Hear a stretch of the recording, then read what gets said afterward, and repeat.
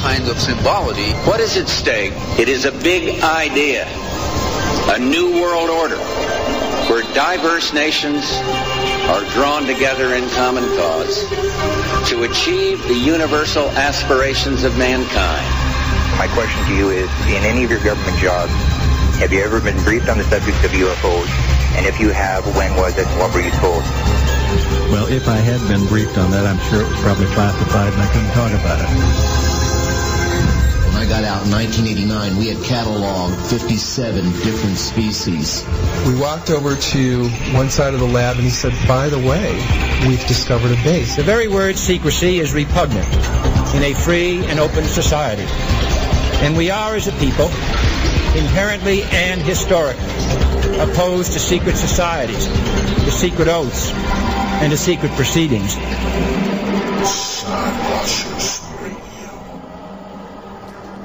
Welcome one, welcome all to Skywatchers Radio, right here on the Dark Matter Radio Network, and of course on PSN Radio.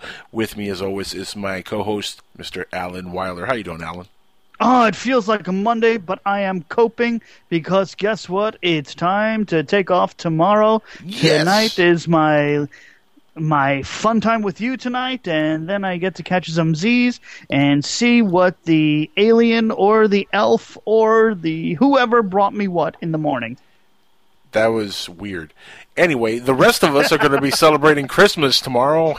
Happy holidays, everybody, from Skywatchers Radio. I know Alan here doesn't really enjoy the Christmas holiday as... Oh, I do. Most of us. The song that I sing, though, is... Some of us.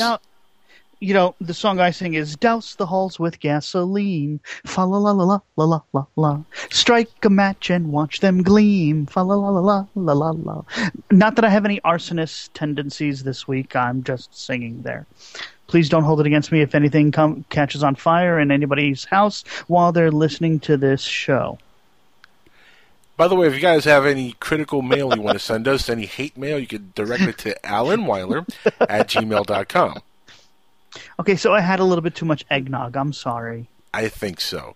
With us tonight, we're going to actually have a couple guests later on. We're going to have in the second hour, Mr. Paul Dale Roberts is going to join us. He is a worldwide renowned investigator. He investigates everything from the paranormal to ufology, which is kind of like what we want to do here on the show, right, Alan? Yes, absolutely. Stuff. So that's cool. We're going to have him on, and we're going to talk about everything that he's been investigating for the last few months. I haven't actually talked to Paul Dale Roberts in a few months, so I'm really eager to catch up with him and see what he's been working on. This guy always has really cool things that he's investigating, so I think you're going to get a real kick out of listening to what he's up to next. And we're going to have the premiere of one of our roving reporters here on Skywatchers Radio a little bit later on. Within the next few minutes, actually, Dr. Joseph Mara is going to join us. Now, you might ask yourself, who's Joseph Mara? Well, Dr. Joseph Mara is actually a doctor. He really is a doctor, psychiatrist, and he had a practice for a long time where he did, regression therapy, and he's going to get more into his background. I don't want to give too much away because then he will have nothing to say later. But let's just say that he turned his sights into ufology, and he was the host of a really cool show called Universal Talk Radio, which was around for a couple of years. Really, really cool show, and it was a very popular show for a pretty good while on the internet. He had some really good listenership then. He really did. He hasn't done that show in a while. He might come back to radio, full-time now, but he's going to join us once a month, and he's going to give us a special Universal Talk report. And it's going to be really cool having him on here, at least once a month to talk to us about ufology. And, it's interesting people like that kind of always get to me, Alan, when I'm talking to, people who are doctors and who did something, medical or something completely away from the UFO community or ufology. But then they were so interested in this subject that they kind of gravitated back to this subject. And he has a couple of really cool videos that he sent me earlier this week. Which shows some skywatches that he's done. And he's captured some pretty cool stuff, man. I'm sorry I didn't get him to you on time, Alan, but it was some really cool stuff. I'll send you a link here in a couple minutes. You can check it out while we're on air. I'm wondering, does he use the night vision cameras, or is he just using regular cameras to do some skywatching? He's definitely using night vision cameras. Yeah, I can't wait to ask him what generation night cameras he's using. I mean, at least the footage I saw looked like it was night vision cameras, so might be wrong, but it looked like it. What was it, color, black and white or green? Well, some of them was black and white. Oh, okay. So maybe. Well, let's find out. I'm excited. I want to hear and see what he's got. Yeah, it's going to be fun having him on the show. And again, he's going to join us once a month to talk ufology, which is going to be really cool. We're going to have roving reporters like that. Like, in fact, we just confirmed Tim Schwartz of Conspiracy Journal is going to be on with us. He's going to talk to us. He's going to give his Conspiracy Journal report once a month. Sweet. Which is going to be awesome. Tim is a really cool guy. He's actually one of the co-hosts on the show The Outer Edge, which is a really cool show just starting up now. He was co-hosting Unraveling the Secrets for the last couple of years. And him and Mike Mott, which is going to be another roving reporter for us on the show here, it's going to co-host together The Outer Edge. Really cool stuff. Sounds like we got a nice lineup that keeps on growing and growing thanks to us being on this wonderful network here. Yeah, and obviously all the listeners, and you guys better keep on listening to help us get more people you can listen to. That's right. Now, Paul Dale Roberts, when we get to him later on, he's really going to, I'm telling you, he's going to surprise a lot of people. This guy, let me tell you a little bit about Paul Dale Roberts, okay? He was born in California. He has an associate's degree in criminology. In 1977, the year I was born, Roberts, for 1 year, was a firefighter with the California Division of Forestry. Not kidding you, he was a firefighter. In 1973 to 1976, he served in the U.S. Army. I mean, this guy's been around. He served in Germany, working under, it says here, narcotics from 1979 to 1986. Robert served in U.S. military intelligence, working at PIC-K, which stands for, it's PIC-K, P-I-C-K, and that stands for Photo Interpretation Center in Korea. Sounds like this guy's got a resume. We're going to love picking all sorts of questions, ufology-related and non-ufology-related, that we can throw at him. I mean, like I said, he's one of the best guests to get on any of these shows because he has so much knowledge when it comes to this subject. And I really urge anybody who's listening in on either Dark Matter Radio Network or on PSN Radio, if you want to talk to Paul Dale Roberts when he gets on later on in the second hour, please do so. I know it's Christmas, and a lot of people are going to be with their kids celebrating the holidays and doing all the gifts and all that good stuff. But if you want to spend a minute on the air with a really, really good investigator into this subject, this is a guy to call in and ask a couple questions. Paul Dale Roberts, I've known him for a couple of years, and he really is one of the best guests to have on. You're going to get a kick out of him. You really are. I'm looking forward to it. Now, there is some new stuff that we do want to share with the audience. I know you had an article that you wanted to talk about that you brought to my attention earlier. Yeah, I found it really, really interesting that Russian newspaper is saying that we all have to watch out for the possibility of an impact from one of the remnants of Ison in the Atlantic, which I found like, really? Do you think that's really going to happen? And I'm actually curious to see what other people think about that.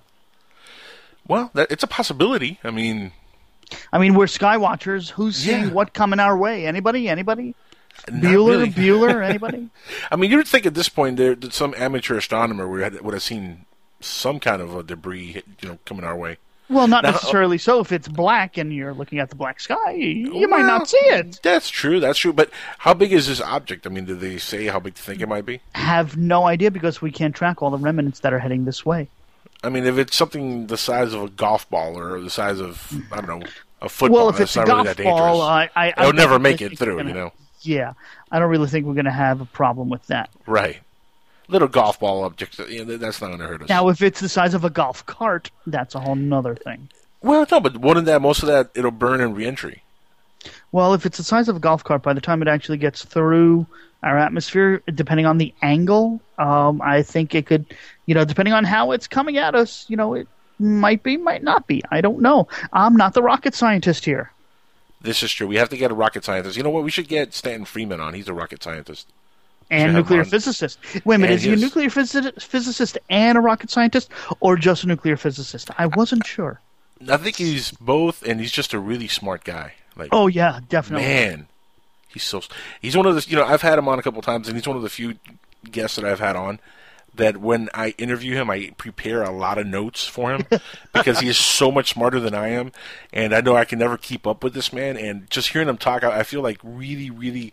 Like behind IQ-wise, just listening to the man speak. So, brilliant mind, Stanton Freeman. Love having him on. Yeah, he can run circles around us like you wouldn't believe. Oh yeah. I mean, just like I said, I could ask him a question. I could just stay quiet for like an hour because I know he's good.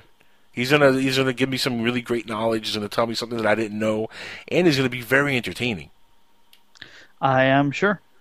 So yeah, Stanford. I've met the man. I've met him actually when I was in Roswell for the 60th anniversary. That's right. Of the incident. We'll just call it the incident. The incident that's had many stories. Which is also where I had met Jesse Marcel Jr., not the third, right. Which was actually really, really interesting. And by the way, don't forget, guys, we actually had him on the radio last week, which is also an audio that you can actually find on YouTube on our website. You can find a link there. So if you guys are new to the show or you missed last week, don't forget you can always listen to past episodes of ours. I'm sorry I'm plugging us there. No, that's a good job by you, my friend. Actually, yeah, the website for YouTube is youtube.com, and you can just look up Skywatchers Radio TV. And I'll tell you, by the way, there was a lot of listeners, according to the ratings that we get the numbers of a day later. So, by the way, everyone who listened, thanks. Great thing. Keep on listening and tell people. I got a lot of really good feedback from Jesse Marcel's interview. Really great guy to talk to. Really nice guy. I mean, I really had a pleasant time with him. I mean, he's really a good guy. He was really good people. It was interesting to learn things about his grandfather that were not UFO related, and what a powerful man he was, and how dedicated he was, and how he gave more of himself to the military than a lot of other people did. And his father too. I mean, his father, of course, he was in the medical department, but his father went to 2 tours. He went back in Afghanistan. I mean, you know, at his age, he actually went over there and helped incredible people. I mean, the Marcel family is just an incredible family. And Jesse Marcel III is carrying on that legacy, and it's really cool to see that he is, you know, carrying on what his grandfather and his father stood for. So hopefully he will get to see disclosure. That's the one thing that, sadly enough, Jesse Marcel Jr. never really got to see, even though him and his father pushed forward with everybody else, with the Stephen Bassett's of the world and the Stephen Greers, but he never got to see disclosure. Hopefully his son, Jesse Marcel III, gets to see it. That would be a nice thing, and I think we should all try. I want to see it. Do what we can do to make that happen. Yeah, I want to see disclosure, for crying out loud. Why not? I mean, well, there's nothing wrong with wanting to see disclosure, just convincing the powers that be to actually do the disclosing. That's where the problem lies. You know, here's a question. I don't think I've ever had this conversation with you, Alan, and I want to ask you this. How do you feel about Stephen Hawking's claims that we should be careful, that if we, do communicate with aliens, that they might be hostile, they might come down here and try to wipe us off the map? What do you think about those claims? Okay. I mean, Okay. He's a bright guy. He's a smart dude. But... Absolutely, he's a bright guy. And here's what I got to say to that. I think he's right. And let me explain my logic in that. Okay, go for it. I was just watching the other night with the girlfriend and her kids the movie Battleship. The rip off of the Hasbro game Battleship. Right, yeah. Which I still don't understand why that had anything to do with aliens, because game had nothing to do with aliens. I don't get it. Well, actually, how the aliens were, how we were finding the aliens. I don't know if anybody saw the movie or not. I'm not giving any spoilers. Trust me, there really are no spoilers here. It's the typical aliens find us, aliens want to destroy us. But you know something? It is. It was a cool special effects movies. If they did it a little bit differently, they could have just put on a couple of Transformers logos and Decepticon logos, and you would have had a great Transformers movie right there. But all that said, the whole movie's premise is that we sent out signals looking for life on other planets, and the response we got was not friendly. And one scientist in particular at the beginning of the movie had said, if the aliens actually do contact us, it's going to be like Christopher Columbus coming to America. The Indians are going to get totally destroyed and slaughtered. And we're the Indians. Now, wouldn't it be really ironic if the aliens do come down here and the ship lands like on the White House lawn, just like everybody wants it to land, and it's a huge mothership? Yeah, but hold on. No, Hold on, it's a huge mothership, right? And the first thing you see that walks out of that ship is like a 30-foot Native American-looking alien. Oh, Quetzalcoatl or whatever the That hell would be epic. I mean, at that point, we'd just look at each other and be like, well, America, we had a good run. Well, my they're back for their land, Okay, well, we're done. Well, here's another question, though. What makes you think that they're going to land to announce themselves on the White House lawn? Don't forget how many different countries and how many different states and nation states there are in the world. Why we might not be in my opinion, I don't even think that we're the primary superpower anymore, but that's just my opinion with everything that's going on. Yeah, but see, my joke works better when they land on the front house lawn. It wouldn't work if they don't land on the lawn. You see what I'm saying? True. Well, my whole thought on this is that if aliens do come a knocking, we should be prepared to significantly defend ourselves. The whole thing is that how can I phrase this?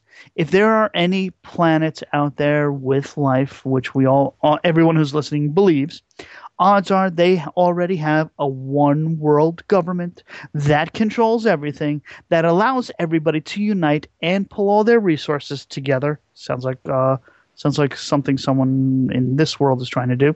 But combine the entire world to go spacefaring. The problem is that we war amongst ourselves so much that we unfortunately cannot combine all of our resources and really get to the stars. It's going to take the combined, united Earth to really reach for the stars. And unfortunately, there's too many problems and too many politics that's not going to allow that to happen. I got to say, I agree 100% with that. It really is going to take a united world to be able to reach the stars, and to reach not only the stars, but to go beyond our galaxy and really travel deep, deep, deep in space. You're absolutely right.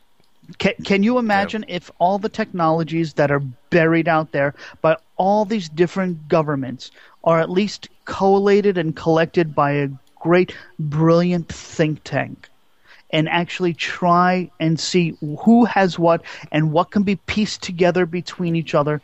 God only knows what we would be capable of in this world and outside of this world. This is where it gets kind of dangerous, that kind of talk, because people are going to say, well, that kind of sounds like some New World Order talk to me. You're right, it does. That's the problem. That's the biggest problem. That's a double-edged sword, because when you start talking like that, people are like, well, so you're just promoting the New World Order, aren't you? But hold on. In a way, you kind of are. It is a New World Order, sort of.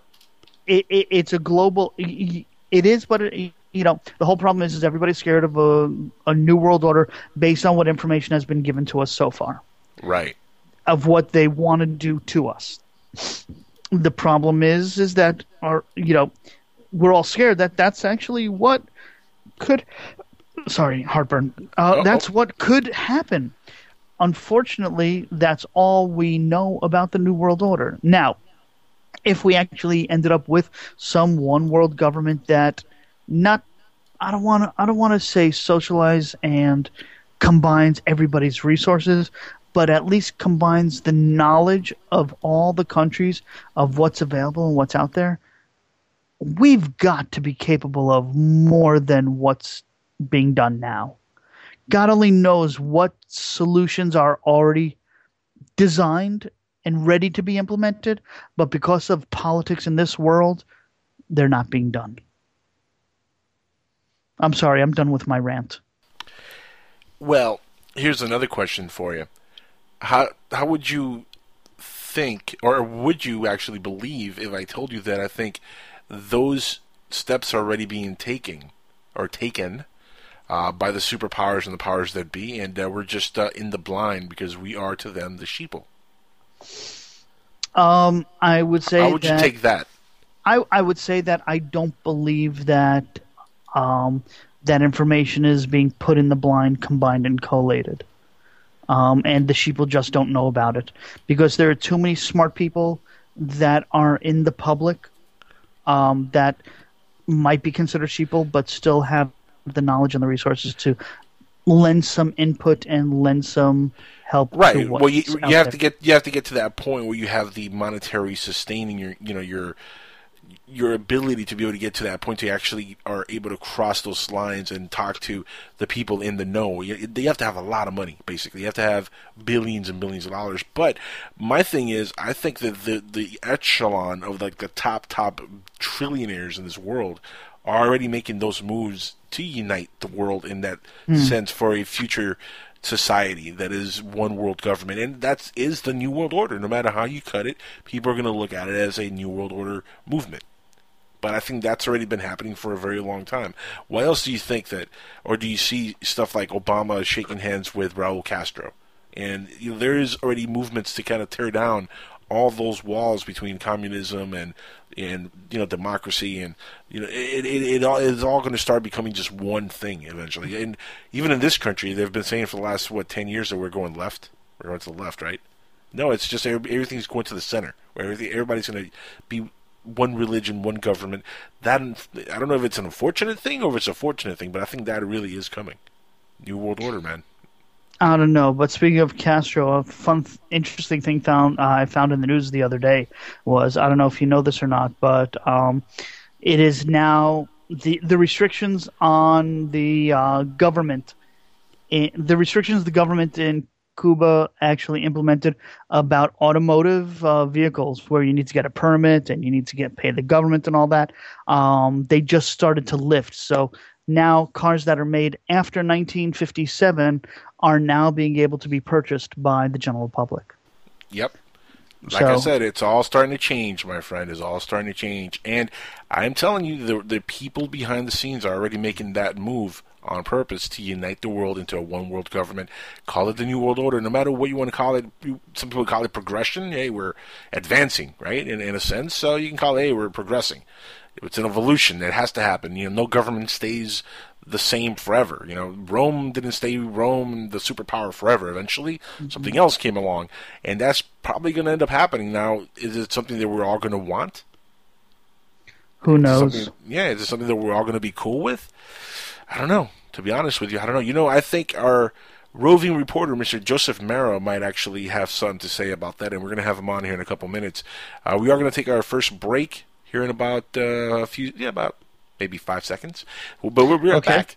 And guys, if you want to call in, number 786-245-8127.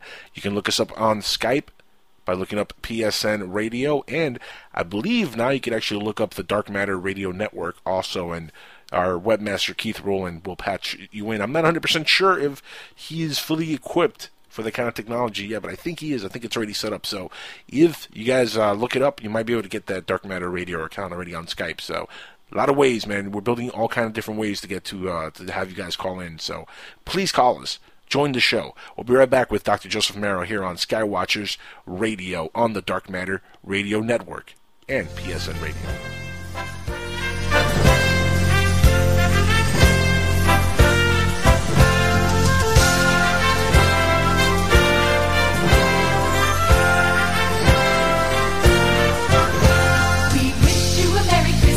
We wish you a Merry Christmas. We wish you a Merry Christmas and a Happy New Year. We wish you a Merry Christmas. We wish you a Merry Christmas. We wish you a Merry Christmas and a Happy New Year. Good tidings to you wherever you are. Good tidings for Christmas and a Happy New Year. We wish you a Merry Christmas. We wish you a Merry Christmas. We wish you a Merry Christmas and a Happy New Year.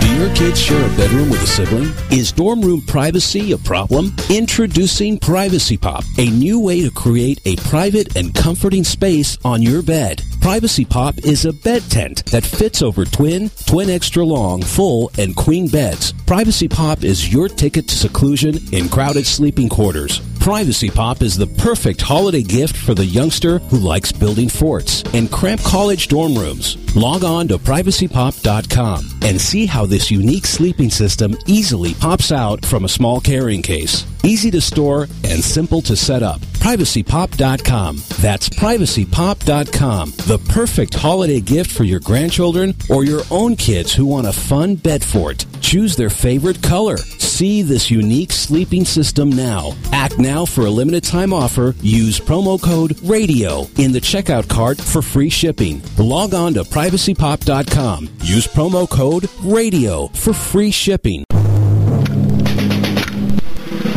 Discount Comic Book Service, where you can save 40 to 75% off on new comics, collected editions, graphic novels, action figures, statues, and other one-of-a-kind items from DC, Marvel, Image, Dark Horse, Boom Studios, Top Cow, Dynamite, and many, many more. Go to www.dcbservice.com for easy ordering and fast delivery. Or you can visit our brick-and-mortar location at 10202-C Coldwater Road in Fort Wayne, Indiana. DCBS. Welcome home. Put a team of professional consultants behind your home or business computer with Key Information Solutions, providing solutions to your internet and computing needs while keeping you on the cutting edge of technology. Preventative maintenance and networking support, hardware and custom-built computers. Let Key Information Solutions be your personal tech staff for your home or office with affordable hourly, monthly, or annual rates to fit anyone's budget. Call Key Information Solutions now. 954-973-3374. That's 954-973-3374. Or visit keyinformation.com. Up in the sky. It's a bird. It's a plane. No, it's SupermanHomepage.com, the #1 Superman fan site in the world. SupermanHomepage.com, covering the world of Superman from the 1930s to today. News, reviews, rumors, and reports. SupermanHomepage.com for all your Superman comics, TV shows, movies, cartoons, radio shows, and more. Everything you ever wanted to know about the Man of Steel and more. SupermanHomepage.com. Roswell, UFOs, flying saucers, alien abduction. Are we alone? Information regarding this and many other questions about the unknown are only a click away at www.theufostore.com. TheUFOstore.com offers hundreds of DVDs about UFOs, aliens, crop circles, conspiracies, Bigfoot, suppressed science, ancient mysteries. Log on to www.theufostore.com and request a free UFO Store catalog. TheUFOstore.com, the largest selection of UFO products on the internet. Welcome back to Skywatchers Radio, right here on the Dark Matter Radio Network and PSN Radio. Alrighty, we are back here on Skywatchers Radio. For the next segment, we have Dr. Joseph Mara, who's going to be a regular on the show. He is going to be joining us periodically to talk about ufology, exopolitics, and just about everything that he does when he is out skywatching. And it's your first time on this show as your segment with us, and we're really happy to have you on. I know the audience is eager to learn who you are. So why don't you give us a brief backstory just so we can all kind of get to know you and what you're going to talk about with us here once a month. Okay. Well, boy, brief you say, huh? Yes. Okay. No pressure. Okay. No pressure. Well, we got you for a half an hour. Give us 5-minute overview and synopsis of you. No pressure. That's what I'm just thinking to myself. Okay, in 5 minutes, well, let me do this. Okay, so I was born and raised a Catholic. I'm currently 41 years of age, and why that's relevant is because, you know, from childhood up until early adulthood, I always questioned that Catholicism, and to me it was like kind of putting things in a box, and you're not allowed to look outside your religion, and you know, I've always questioned my own religion and things like, oh, well, you know, if you're in the wrong religion, you're going to go to hell. And I'm like, wait a minute. So if there's somebody born on the other side of the planet and they're in a different religion, they're going to go to hell just by virtue of being, you know, not born into Catholicism. So things like that never made sense to me. Different authority, different, you know, laws and things like that. So, you know, I've always questioned the life we live here on this planet. And as I continued my education from high school into an associate degree for an RN, then a bachelor's degree, then a master's as a nurse practitioner, then a doctorate degree as a DNP. While I was doing that, I was also researching other modalities such as hypnotherapy and Reiki energy. And I explored things such as the ghostly realm and the ET realm, and traveling, you know, different parts of the United States and down into Mexico, and and to check out the Mayan civilization. I checked out the Isetti Ranch there in Washington. They were making claims that they were seeing UFOs there, and no matter who went or almost any time, you could almost call upon them, they'd be there. So I wanted to research this. I went to Phoenix to see if I could capture the Phoenix lights, with my camcorder, and I did. So once you have these experiences, it totally changes your paradigm of reality. And, I'm trained as a scientist. I went through all this education and I believe in the scientific method, but it doesn't account for some of these things that are not exactly explainable. At least we don't have scientific tools to explain them. So, sometimes you have to think outside the box and you go do your own research. So that's where I'm at today. So just to be brief, that's who I am, and that's where I'm at. That makes sense. Now, let me ask you, do you think that it's a coincidence that you've had so many paranormal experiences, including ufology-related experiences? Do you think that they're all kind of interconnected? Because personally, I think everything is interconnected with each other. No, I agree with you. I think everything is connected. Everything is, from the highest level of my awareness right now, where I've come all these years, everything is energetic. So everything is connected.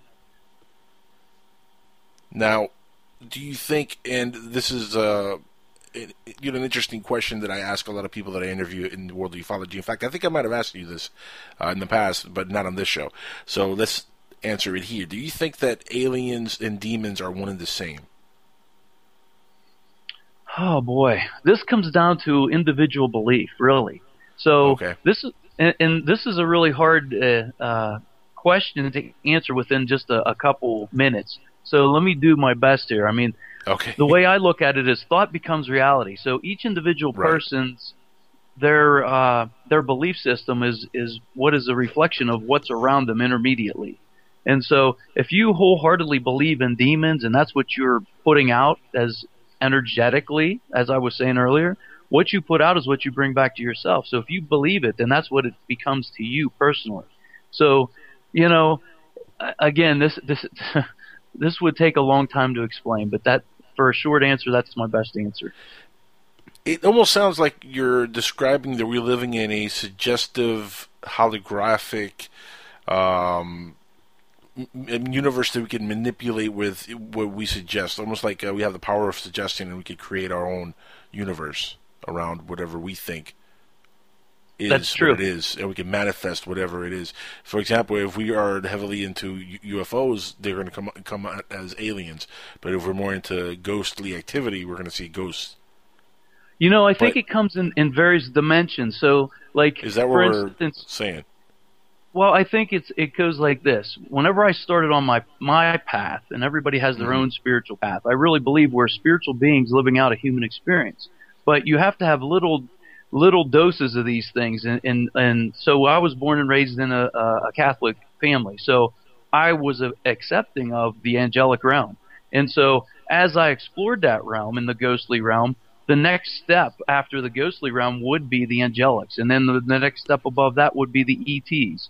And so as you accept these things, as you grow in your awareness and you're accepting them, now all of a sudden it becomes a reality or a true reality for you. You're like, oh, okay, I can accept this. I'm not afraid of it. Fear really brings you down a vibration and it prevents you from experiencing your highest potential in a given lifetime.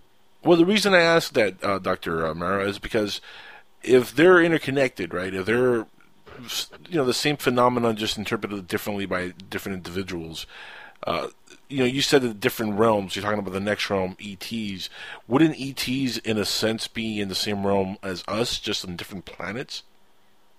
Ooh, good question. Because if we're talking about a different realm, now we're not really talking about ETs as extraterrestrials. We might be talking about more interdimensional beings. That'll be a different realm. ETs, I would say, is more like like on Mars, there could be ETs. Well, okay, so yeah, in our own galaxy. This is where it comes down to the dimensions, and so in a 3D dimension, that's a thick, dense world that we all live in right now. And those that have a belief that I just go about my day-to-day life and I go to work, and if I can't see it, then I don't believe it. That's like a 3D. 4D is a belief in these higher beings, such as ETs. And so I'm just trying to give subtle examples of the belief system that goes with the rules of each individual dimension. So as you get into these, like say a higher dimensional awareness, say fifth dimension and above, it is all unconditional love. There is no judgment, there's no fear, there's no doubt. It's just love of everything and everybody. And so there's no good or bad. There's no polarity like there is here in this dimension. Dr. Morrow, question. So the way you're describing the dimensions, then, it is different from, like, say, Einstein's theory of what dimensions were, where the fourth dimension is really space and time itself, that being a dimension. It's a different form of viewing the dimensions, in other words. Yes, that's our current understanding in science with the, you add time and that becomes our fourth dimension. But, there's a lot that we don't know in this universe. It is so big, it is so vast, and, we're just now scratching the surface of what else is out there. And when you're in fear and when you're, this goes back to other belief systems like Darwinism, creationism, and the religions and the Big Bang Theory. So depending on which one of those you believe, that's all separateness. If everybody was on the same page, this wouldn't be such a hard thing to get. You know what I'm saying? And it's funny you say that, because Lloyd Pye, who passed away recently, a great guy. I had him on the show in 2009 and got to pick his brain a little bit about what he believed. And of course, his thought was that, he didn't believe in evolution per se. He didn't believe in religion per se. He believed in the happy medium, where we were kind of helped along by an extraterrestrial race that came down and kind of pushed our evolution forward. But in the end of the day, there's still an evolution that takes place from the very beginning. Now, the Big Bang at this point, I think, that singularity that happened, I think that science is almost at the point where it's accepted, I think, universly by all scientists, that there was some sort of a Big Bang. But what was there before the Big Bang, I think, is the big question. Was it all just darkness? Nobody seems to be able to answer that question, I think. Our physical brains right now can only take in so much and can understand so much. And so, I think we're limited just with the ability. We are only using 8 to 10% of our brain. We're only using 3 to 5% of our DNA. Yeah, some of us don't even use that much, to be honest. You're probably right. And so I'm not saying that we're not smart enough to understand some of these concepts, but it really stretches the imagination.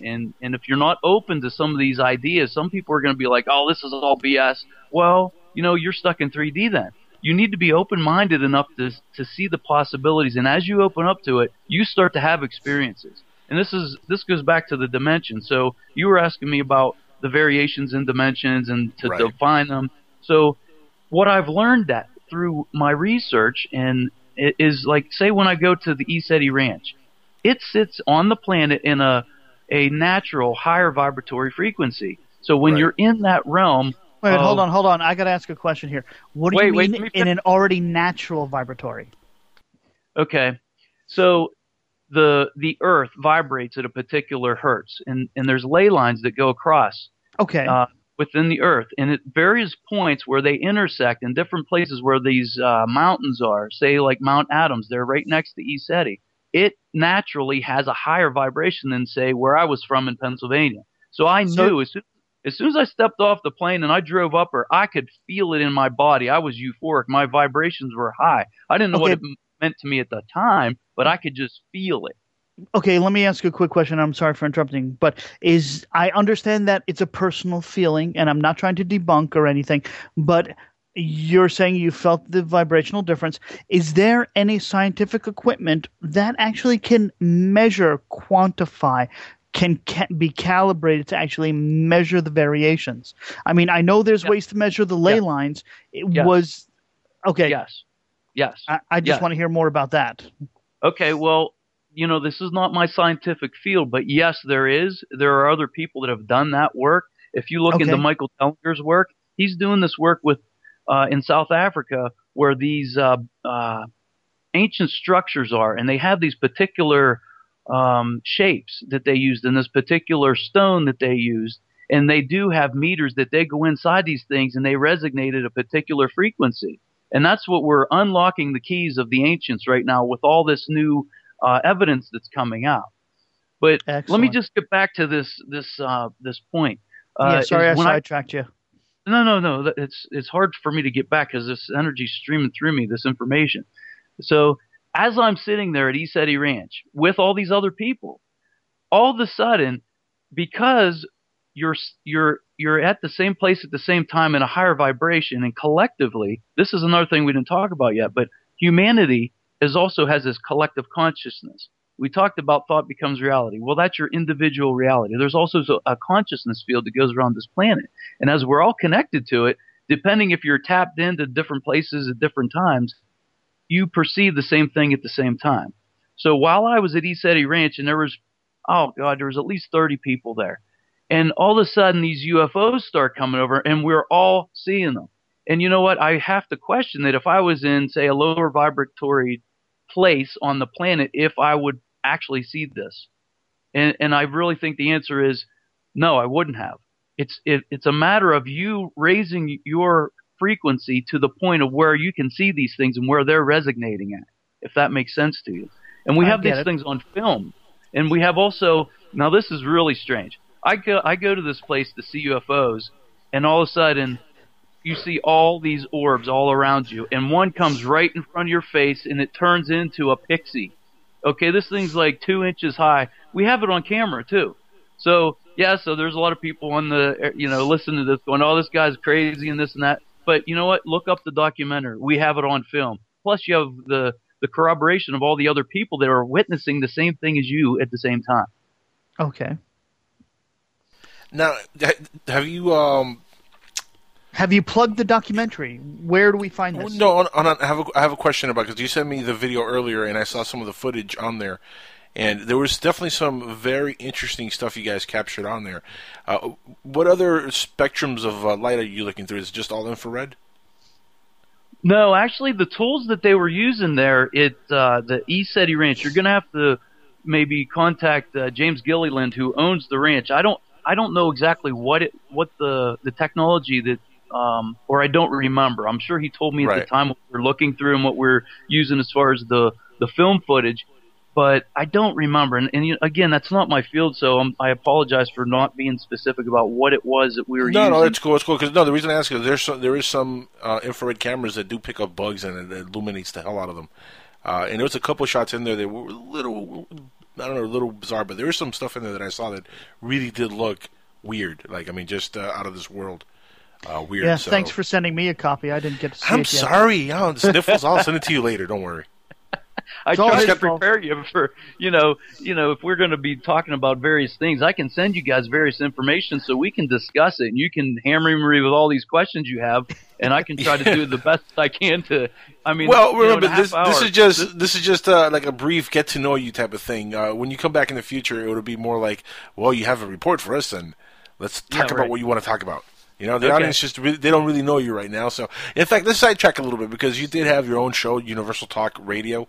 Tell us a little bit about what happened with that show and why it went away.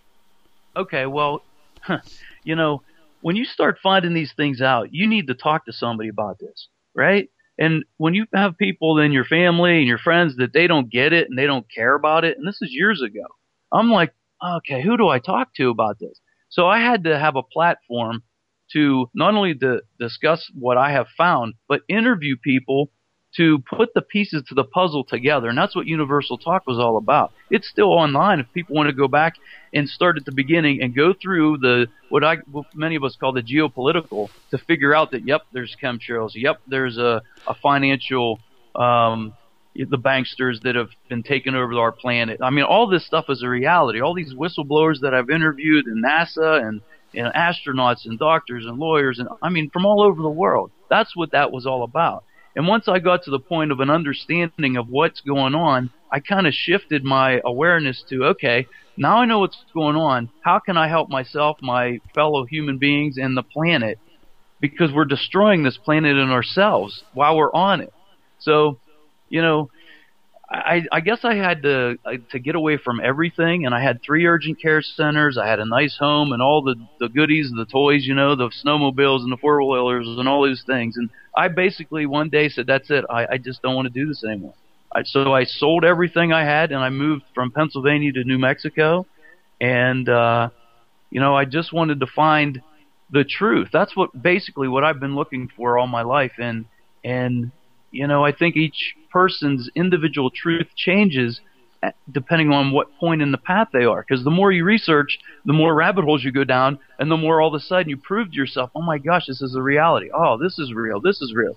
And then, you know, I don't think anybody ever stops growing. I think that's what the universe is all about, expansion. I have to agree 100% on just about everything you said, except I've had kind of like an opposite reaction to a couple of things. As I've done a lot of these radio shows and I've done my research, I've had the unfortunate, the unfortunate tasks to realize that a lot of it is bogey and a lot of it is a little hokey, and you know there's a lot of hoaxing going on in the world of ufology and paranormal. You know, how do you feel about people that are, you know, just out for a quick buck and are really hoaxing all the videos on YouTube and all that kind of stuff that's been going on in the last 5 years? Well, you know, it is a little bit annoying because, you know, when there's people out there that are muddying the water, so to speak. So to speak, yeah. Yeah. So you're just like, okay, what's real and what's not? Because everybody that has had a taste of this and has had their own personal experience wants to believe in more things. So now you're on edge and you're cautious about what you believe and what you don't.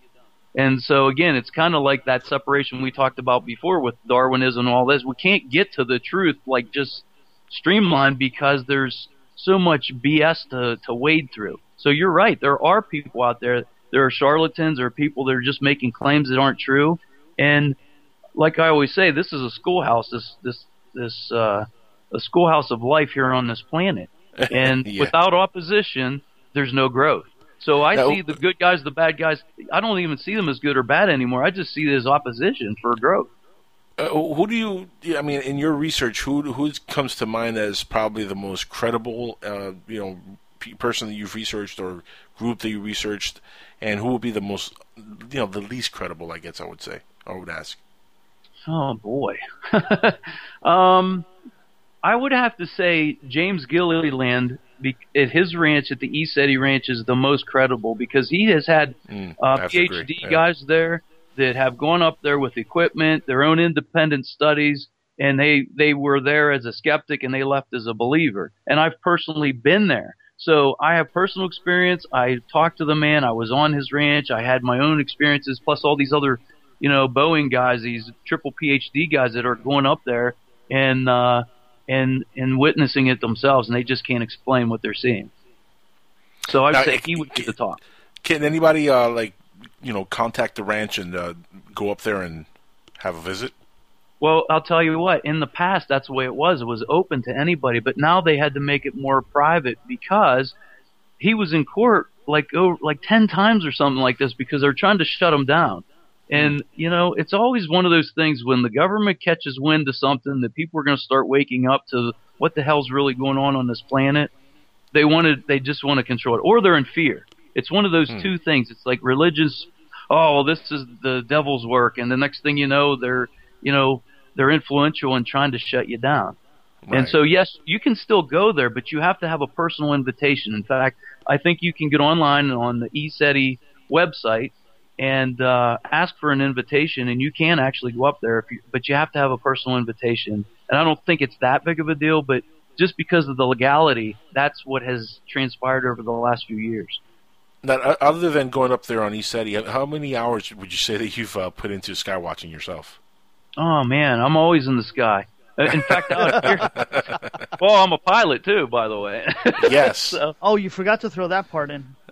Oh, God, there's just too much. A man of many skills, Dr. Joseph Marra. I get bored easy, I guess. But, yeah, here in New Mexico, I mean, these are the cleanest skies almost on the planet in some parts of New Mexico. So, incidentally, I became a part of the astronomy club here, and they have this out at Clayton Lake State Park. They have some awesome telescopes here. Believe it or not, it's in the middle of nowhere, but man, you can really. And this was, oh my gosh, this just popped into my head. I'm sitting here talking to 2 other members, and they're facing me, and I look up above their heads, and all of a sudden, it looked like a star was coming across the sky and stopped. And it powered up, and it was this great big orange power up, and I was like, my face must have said it all, you know. And I pointed, and those 2 turned around, and all of a sudden it powered back down, and it just went off. And they both turned around and looked at me and said, "Oh, that must have been the space station." And I'm like, "What?"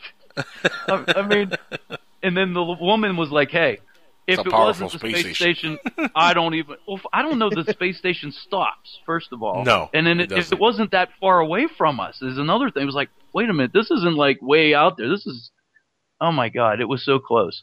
But anyway, her thing was, I'm afraid. I don't want it to be anything but the space station, so don't tell me any different. And so there you go. It's all about belief and acceptance. So I was like excited, like, oh my gosh, I wish I could share this with someone who was open, but you know. Well, there are more people that want to keep their head in the sand than actually face reality. Yeah, and you know what? I don't want to say it was. You know what it was? A unidentified flying object, UFO. I don't know what. I can't say it was a craft, but you know what? If it stops and all of a sudden I'm staring at it, powers up, and then goes off on its merry way, I don't know what it was. I honestly don't know. But it was cool. Here's the final question I have for you for the night, and I know Alan might have one for you, but do you think that a lot of the aircrafts that people do see in the sky, like maybe some of the stuff you've seen, are our own government back-engineered crafts from stuff that we've recovered from like Roswell and other crashes, or is everything alien just coming down to see us? Easy answer is yes. I think that some of this is back-engineered. The ones that you can tell the difference, and this is what goes back to the interdimensional, when you start to witness these things, that are these energetic orbs that are huge, and all of a sudden they're sitting there communicating with you by you screaming, saying, power up, and you have a whole bunch of people doing that, and next thing you know, it gets real bright like a football field or so, and then it goes back down. And then you see these 2 fighter jets going towards it, and all of a sudden it blinks out, and as these jets go flying by, it blinks back on. And then it continues to communicate with you. So I don't think those are ours. I think that is something beyond our technology. So hopefully that answered your question. I still say it could always be some recruit just test flying something back in June just messing with you. No, like, if there are press some lights. I'm sorry. If there are fighter jets chasing, whatever's flying out there, odds are it's not one of ours. Probably That's not. True. Yeah, you're right. And here's the other thing. This thing was huge compared. These little the jets look like little specks because you can see their flashing lights. And as a pilot, I know you can't hover with something that big unless it's a helicopter, and then you hear noise. Unless it, like you say, it may have been something that we have as a technology that I'm not aware of. But to make it invisible as these things shoot by and then it pop back on, I don't know of anything that we have currently anyway. Well, yeah, but remember, if the government does have back-engineered stuff, I'm sure they're a couple hundred years more advanced technologically than what they're telling us, maybe 100, 200 years.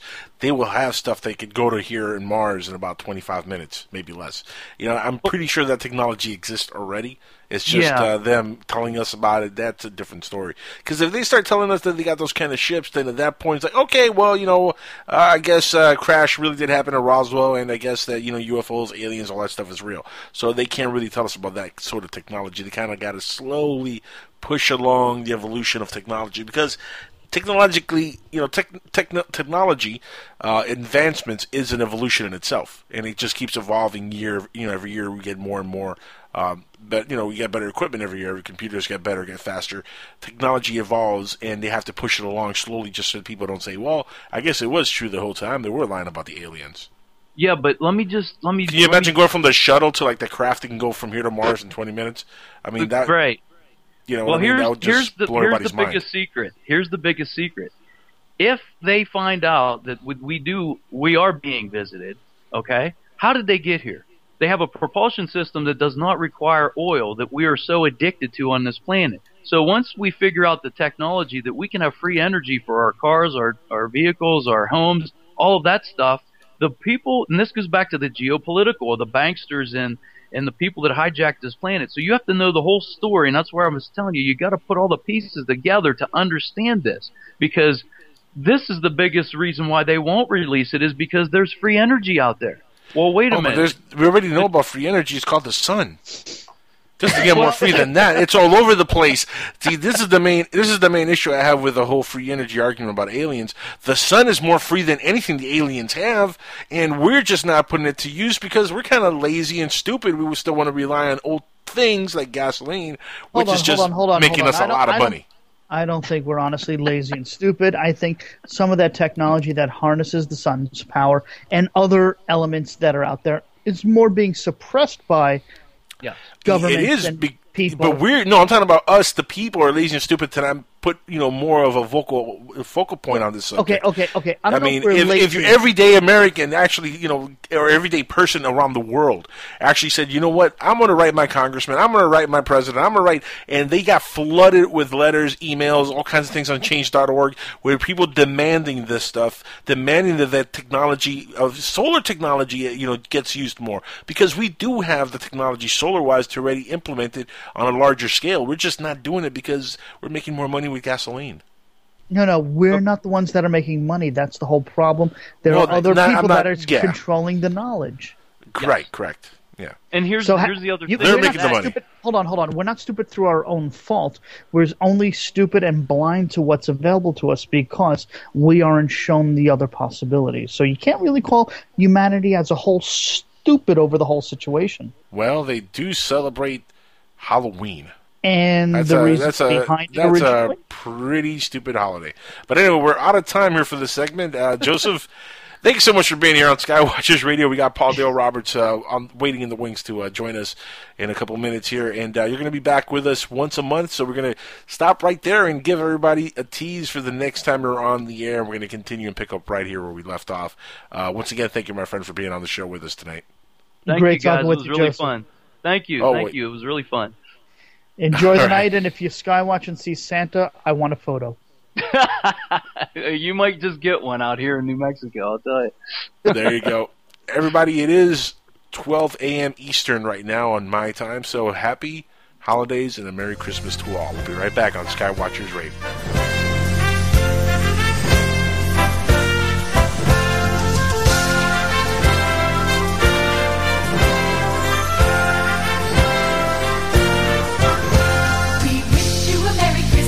We wish you a Merry Christmas. We wish you a Merry Christmas and a Happy New Year.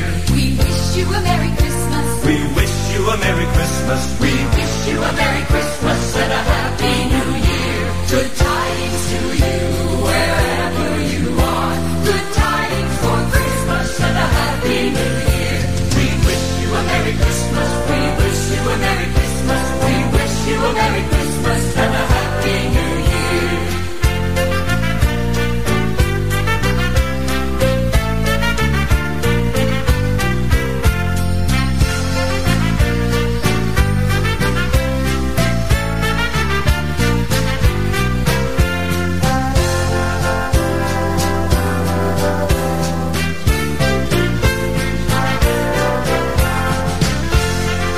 Okay, here it is. Life Change Tea's commitment to excellence. Once again, Ronnie McMullen here, challenging you to a better lifestyle and health. On my radio show, I challenge people to think and act on good mental health, and this, in turn, promotes great physical health. Life Change Tea is a Head Start product to help aid your health and bring you your best life. And Life Change Tea doesn't taste like tea. It tastes great. So now, here's your holiday bonus. Buy now a 1-month supply and we'll give you 2 weeks for free. It's our holiday giveaway and it's the best sale of the year. Lose weight and feel great this holiday season. So order now. Call 928-308-0408. Again, 928-308-0408. Or you can log on to getthetea.com. That's getthetea.com. Remember, we love our customers, and our customers love our tea. GetThetea.com. Here's a riddle for you. What do the California gold rush of the 1850s, secret societies, coded messages, mysterious 19th century flying machines, and an early 20th century outside artist named Charles A.A. Delshaw all have in common? The Secrets of Delshaw by Dennis Crenshaw and Pete Navarro. Go to www.secretsofdelshaw.com to learn more. Imagine no longer being tied down to your computer, but having the freedom to take live talk radio with you anywhere you go. TalkStream Live introduces our first ever iPhone application. The talk shows you follow now follow you. And your iPhone is now the fastest and easiest way to stay connected to the best talk radio on the internet. Listen to live talk shows 24 hours a day, 7 days a week. Mobile talk radio from TalkStream Live. Now available in the iTunes App Store. All systems are functional. And get past the reins to Mr. Jackal, the new king of radio. Is there life on other planets? This is nuclear physicist Stanton Friedman, and now I'm a voice in the Jackal's head. Is the government keeping secrets from us? This is Stephen Bassett, and I am now a voice inside the Jackal's head. Want to find out more? Listen to the Jackal's head. The biggest trick the Jackal ever pulled was to convince the world that he doesn't exist.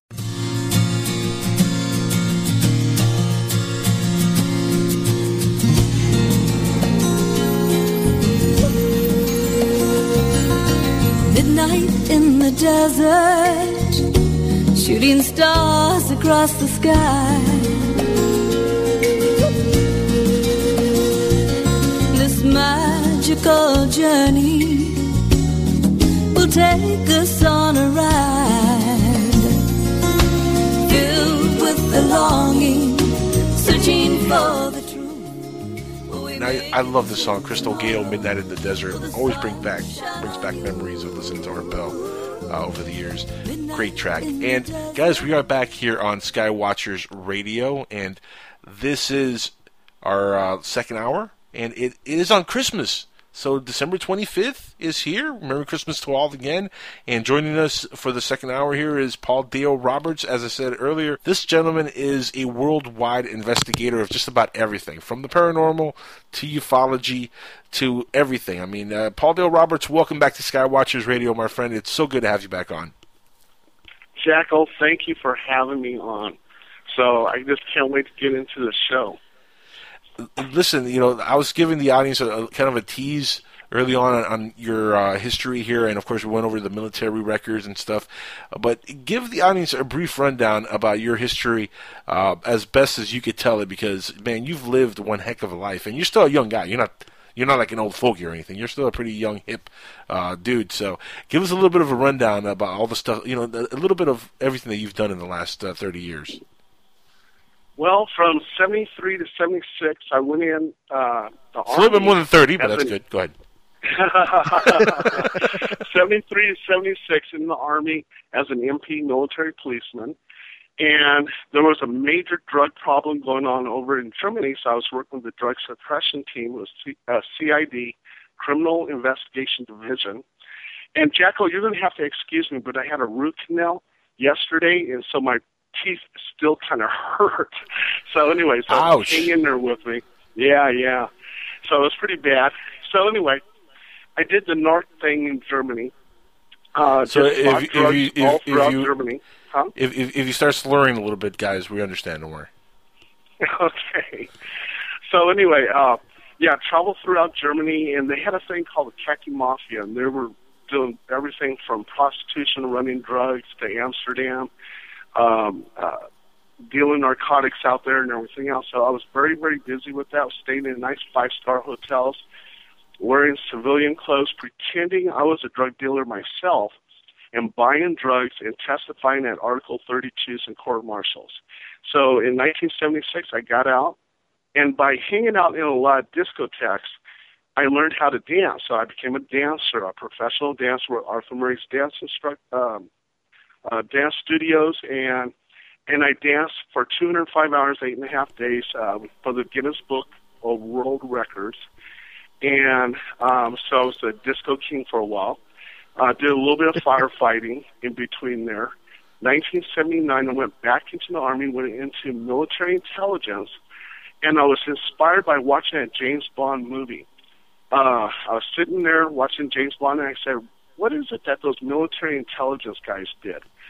So before I knew it, I was talking to an Army recruiter, signing the dotted line, and became a 97 Bravo intelligence analyst of a photo interpretation center in Korea, in Seoul, Korea. So that's where I learned that military intelligence knew something about UFOs, and we can get into that a little bit later. Mm-hmm. And then in 1986, I got out, worked for the state, got into comic books, became a journalist for various comic book magazines. And then I was dating a girl that was a ghost hunter, and before I knew it, I was writing stories about the paranormal and becoming a paranormal investigator. Now I own HPI International, which is Hegel Intelligence, Hegel Paranormal Intelligence. And what we do is, there was a George Hegel who was a philosopher, and he took the pros and cons of any given thing, and with the pros and cons, and came out with a conclusion. And that's basically what we do with our group. Now, what do you specialize in mostly, paranormal-wise? UFO hunting, ghost hunting. What's been your specialty? Okay. Well, one thing is there's like a billion ghosts out there. It seems like everybody dies and everybody becomes a ghost. Okay. So that's what there's they say, a lot of So there's a lot of cases with ghosts. We try to do other cases like in Mount Shasta with UFOs, Bigfoot. I've been to Skinwalker Ranch. I've been to Area 51. I do travel internationally. That's why we're international. I just came back from Guatemala, where there's a lot of ghosts there because the former president slaughtered about 1,500 of the citizens over there. They had genocide going on over there for a while. That would create a lot of ghosts, yeah. Oh, yeah, that would create a lot of ghosts. Yeah. And the president that they have now has released the former president out of prison. And they said that he's committing genocide now. What was kind of interesting about Guatemala is that every security guard, every policeman, and every soldier was carrying a machine gun. I felt very uneasy. But if you left Guatemala City and went into the outskirts of Guatemala, then you're facing cartels. They have these cartel guys, they have tattoos on their faces, and they carry around machetes. And over there, they don't really believe in, if you're doing a crime, they're going to chase you down and not arrest you, but shoot you. Right. So Guatemala city is very, very, very haunted just because of all the deaths and murders and suicides and everything else that goes on over there. But also, too, they have what is called Tikal. And that's an old Mayan city. And what was kind of interesting about that, and they got some beautiful pyramids over there and everything else, is that I was doing some EVP work over there, and I actually got an EVP that was in Mayan language. Ooh, and when I went to that, so when I went back to the hotel, I was talking to the hotel registrar, and I said, "Is that Spanish?" And he goes, "No, it's not Spanish." He goes, "It sounds like Mayan." So he actually called a friend in, and that friend came in in the morning time and listened to the recording, and he says, "That is Mayan, and what it's telling you is to go to the pyramid." And that in itself was incredible. But during the whole time I was in Guatemala City, I was pretty nervous because I was like the tallest person over there. and so everybody was looking at me, you know. And the Guatemalans are very, very small people. And just every soldier and every policeman with machine guns were just eyeing me like I was going to do something and saying, "Come on." And they searched my bag like 3 times over. And I got a really good deal going to Guatemala City, like $600. But the only thing is you're dealing with a lot of layovers. So I got a layover in San Jose, Costa Rica, a layover in Panama City, And I'm also a line jumper. So I managed to do some line jumping over in Belize and over in El Salvador, just across the border. Didn't really see much, but I just wanted to say, hey, I was there. And then got a layover in Honduras. So, but that was a very interesting trip. I was really glad to get out of there. They searched my bag like 3 times over. And I said, you going to check my bag again? I mean, there's nothing but dirty socks in there, and you're going to still check it? Come on, please. So, yeah, that was a very interesting trip. What do they think you were bringing over? Who knows? Well, finally I showed them one of my books, and that book had a picture of me. I said, look, I write stories on the paranormal. And before I knew it, they were telling me ghost stories in Guatemala. No kidding. So the people down there are pretty open to the people down there are pretty open to the whole paranormal and UFO phenomenon, aren't they? Well, most of Latin America is in general. Yeah. Mm-hmm. Oh, absolutely. And but we've got some really good local cases over here. And one of the most interesting cases that we got was one over in Vacaville. And when you go into a house and you take a lot of pictures of orbs can be almost anything. It could be dust. It could be skin flakes. It could be wind. Right. It could be almost anything, dewdrops, light refractions, whatever.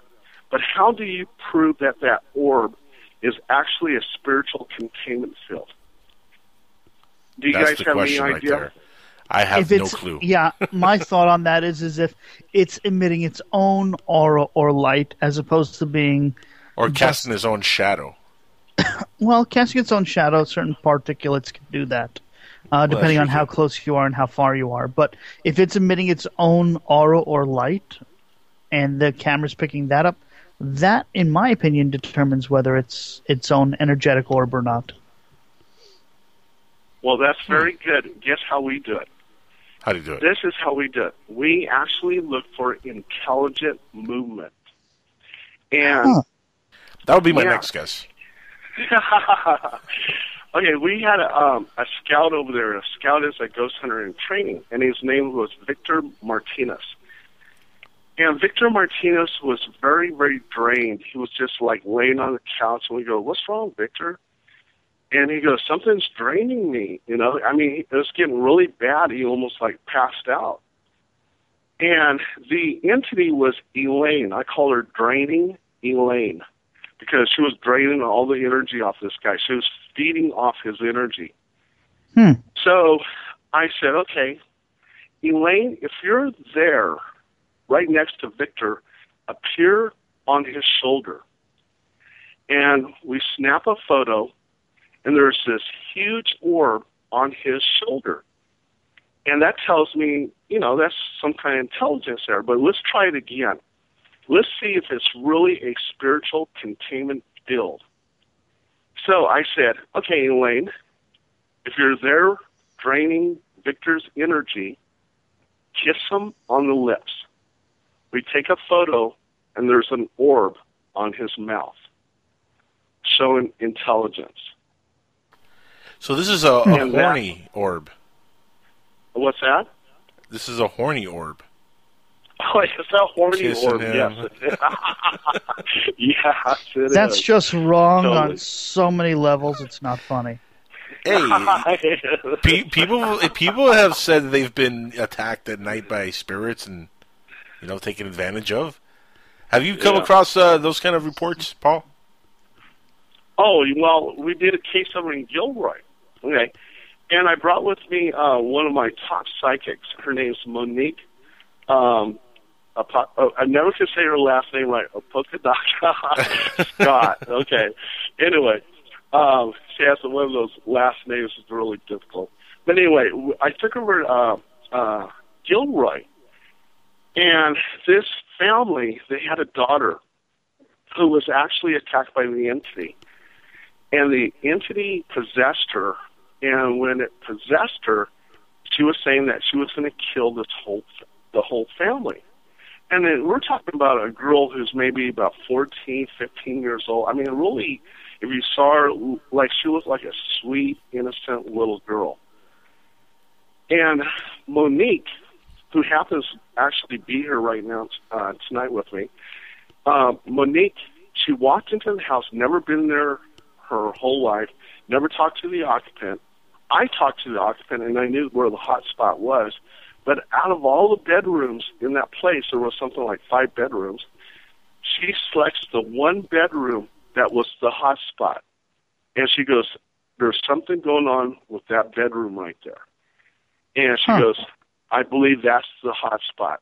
And then when she walks into the bedroom, she looks at the bed. There's 2 beds in there. She goes, if you pull the mattress from this bed right here, there's something evil. And so we asked permission from the occupant if we can go ahead and turn the bed over. And we found a document, and it was a curse. On the document was a fire demon. On the document was a girl that she was familiar with. And on the document was 2 fighters, one getting beat up very, very bad. So the curse was that she was summoning a demon to empower her to throw a curse upon a girl that she did not like and to have that girl beat up. And Monique, she's always impressed me. She has a sister named Chantel, too, and she's impressed me. They're very, very good psychics. And Monique, tonight, if you guys want to hear it, but she has a very, very interesting story, a UFO story from Capay. Oh, nice. And Love to hear that. Yeah. So, we're not going to a break or anything right now, right? No. We're not going to break for a little bit. Let's segue to ufology for a second here, because in the segment before we had you on, we had Dr. Joseph Mero, and I asked him a question which I like to ask guests just to see what their reaction is or what their opinion is on this. What do you think of the possibility that everything is interconnected? I'm talking about ufology, paranormal, aliens, ghosts. It's all one and the same. Well, it seems like aliens are very much aware of ghosts. And the reason why I say that is because there have been some abductees who make claim that the aliens, the Greys, had actually relayed information to them with telepathic communications, that we are just vessels. And for them to say something like that, and trying to also put out the importance that there's an energy body within our mortal body. So, and there's several abductees who make mention of that. So there's that connection where the aliens are aware, let's say, of spiritual type beings. Bigfoot has been seen with around UFO activity. We have cases on Mount Shasta where people have seen lights in the sky and they've seen UFOs, but later on they see a Bigfoot, or they see a Bigfoot, and then later on they see UFOs. So there seems like there's a connection there. And if you go back to the Sumerian clay tablets, they mention a creature that looks similar to Bigfoot that went underground. So I think, everything connects. Well, the reason I like asking that, and I think you being the investigator you might have come across maybe some information on this. My theory has been for a long time that a lot of our mythology on this planet, a lot of the history on this planet, like demons, leprechauns, and all kinds of creatures like this, are actually misidentified aliens. Man back a couple thousand years ago didn't have the concept that we have now about extraterrestrials, planets. They might have thought the Earth was flat, right, back then. So there was really no concept of other planets or outer space per se. What are the chances that throughout the history we've kind of misidentified contact with aliens as demons being possessing people or whatever, and it's just aliens abducting people? Well, one thing is, if demons never had a corporal form, it would make them either interdimensional or it would make them extraterrestrial. Even Jesus said to one of his apostles, I am not of this world. If you're not terrestrial, if you're not of this world, that makes you extraterrestrial. So, demons were either dealing with an interdimensional being that never had a human form, or we're dealing with something that's extraterrestrial, that's pure energy. And they said that if mankind were to evolve to its highest level, we would be pure energy. No longer would we have to eat. No longer would we have to use the restroom. That'd be nice. Yeah, that would be really nice. It could get a little messy, though, let me tell you. We never have to use the restroom again. I don't know. I'm going to be a little bloated after 6 months. And also, too, like in the quantum level, we are pure energy. I mean, so if we evolve all the way to the highest point, we would be energy beings. So, and I believe that probably demons are energy beings. They have to be if they possess people. Like the case, we had this one case over, where was that case at? Oh, it was, the demon identified itself as Balaam, and we actually have a video footage of this lady who was possessed. And what was the demon's name again? Balaam? Balaam, yeah. Okay. And that's a real demon. It was supposed to be like he was a general of 7 legions of demons, blah blah blah, whatever. Wow. But she selected selected the name Balaam. Okay. Okay. So, and this happened over in Tracy, and supposedly the psychic never knew who the occupant was, blah blah blah. That was the first time we met, but yet she was able to relate while she was possessed that she played with a Ouija board and she did a blood ritual. The blood ritual was really minute. She merely sliced her index finger, bled on a piece of paper. On the paper, she said, F all that, and wadded it into a little ball and set it on fire. Okay, if you want to call that a blood ritual. Okay. When someone is actually possessed by a demon, if they're not spider crawling on the ceiling, I have a hard time believing it. I mean, I have to say that this woman who made claim that she's a Santeria priestess was very impressive. It looked very real, but I think that she does it a whole lot of times on a lot of cases. That's why she does it so well. She's just a great, great actress. But I didn't see her spider crawling on the ceiling. I didn't see her levitate. So I really, really have a hard time actually believing it. But a lot of the investigators watching her, we actually filmed it. I mean, it got a lot of hits and everything. It does look believable, but I'm just... Something didn't feel right? Huh? Something didn't feel right, or you just got the wrong vibe from it, or you just think her practice made perfect? Yeah, well, practice makes perfect. And I really do believe that she does this probably a lot. And okay, if she was really, really possessed, then why isn't she doing something more of a supernatural level? Why isn't she levitating? Why isn't she being sucked up into the ceiling and crawling up on the ceiling? Have you seen people actually levitate? Have you seen the people that are possessed that actually levitate? With the 800 investigations that I've been on, absolutely no. Damn it. Yeah, I'm sorry, yeah. Okay, but, let me ask you. Even Chris Angel makes people levitate. No, hold on. With all the possession experiences that you've investigated, have you seen or been able to record any paranormal activity with possession claims? Oh, like with EVP. We did get a lot of EVPs in that house. So it's like maybe, maybe not. Okay? No, but I'm saying with all the investigations you did, for people that were possessed, how many of them were you able to record paranormal occurrences with in front of them, when they're doing something paranormal? There was only one case, and I think I've actually talked about this case once with Jackal, And that was with the two ladies, and their faces actually distorted in front of my face. Yeah, I did tell you about that story. Yeah, it's a great story. But remember, this is Dark Matter Radio Network, so the listeners here have not heard this story, so share with us. Oh, okay.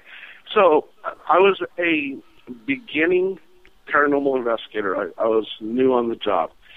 So one of the things I always learn now is to take another investigator with you. One, it's good to have a witness. Two, you need someone to watch your back. Okay. And this lady, she was like in her 60s, and she had a goddaughter probably in her 30s, and they lived over in Thornton, which is near Sacramento. And they said, Paul, you know, we see this black mass around about 3 o'clock in the morning. We get sexually attacked, blah, blah, blah, and all this other stuff. And I said, well, I happen to be in Stockton, which is really near Thornton. And I said, yeah, I could stop by and check things out. So I'm over there with my laptop, doing the story and everything else, interviewing these ladies. And they seem like really, really sweet ladies. And they, in fact, they take care of parrots. They have all these parrots in the house. So they told me if I hung around the house, I'm going to see this black mass. And they start showing me bite marks on their chest and on their legs. And I started thinking to myself, maybe they gave those bite marks to themselves. So anyway, as I continue on with the interview, I'm looking at the older woman in her 60s, very sweet lady, and I swear on a stack of Bibles, her face was distorting to something very, very hideous and very, very evil. And I said, God, is that my imagination or what? I mean, she really looked evil. And I continued on with the story. She goes, Paul, I have visions. I go, what kind of visions? She goes, I have visions of killing men. I go, wow, okay.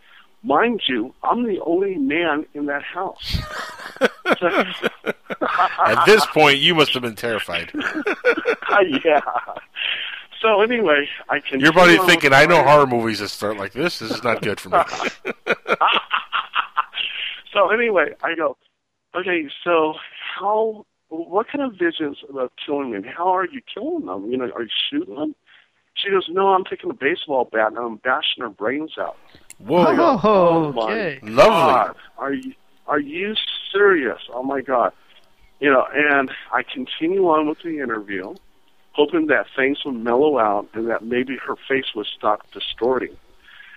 And about 15 minutes later, I'm looking in the living room from where I'm typing at, and I see the goddaughter, and she's holding a baseball bat, and she's going around in circles, over and over again with this really crazy look on her face, with this smile and doing this crazy laughter, and carrying this baseball bat and going around in circles, going around and around and around.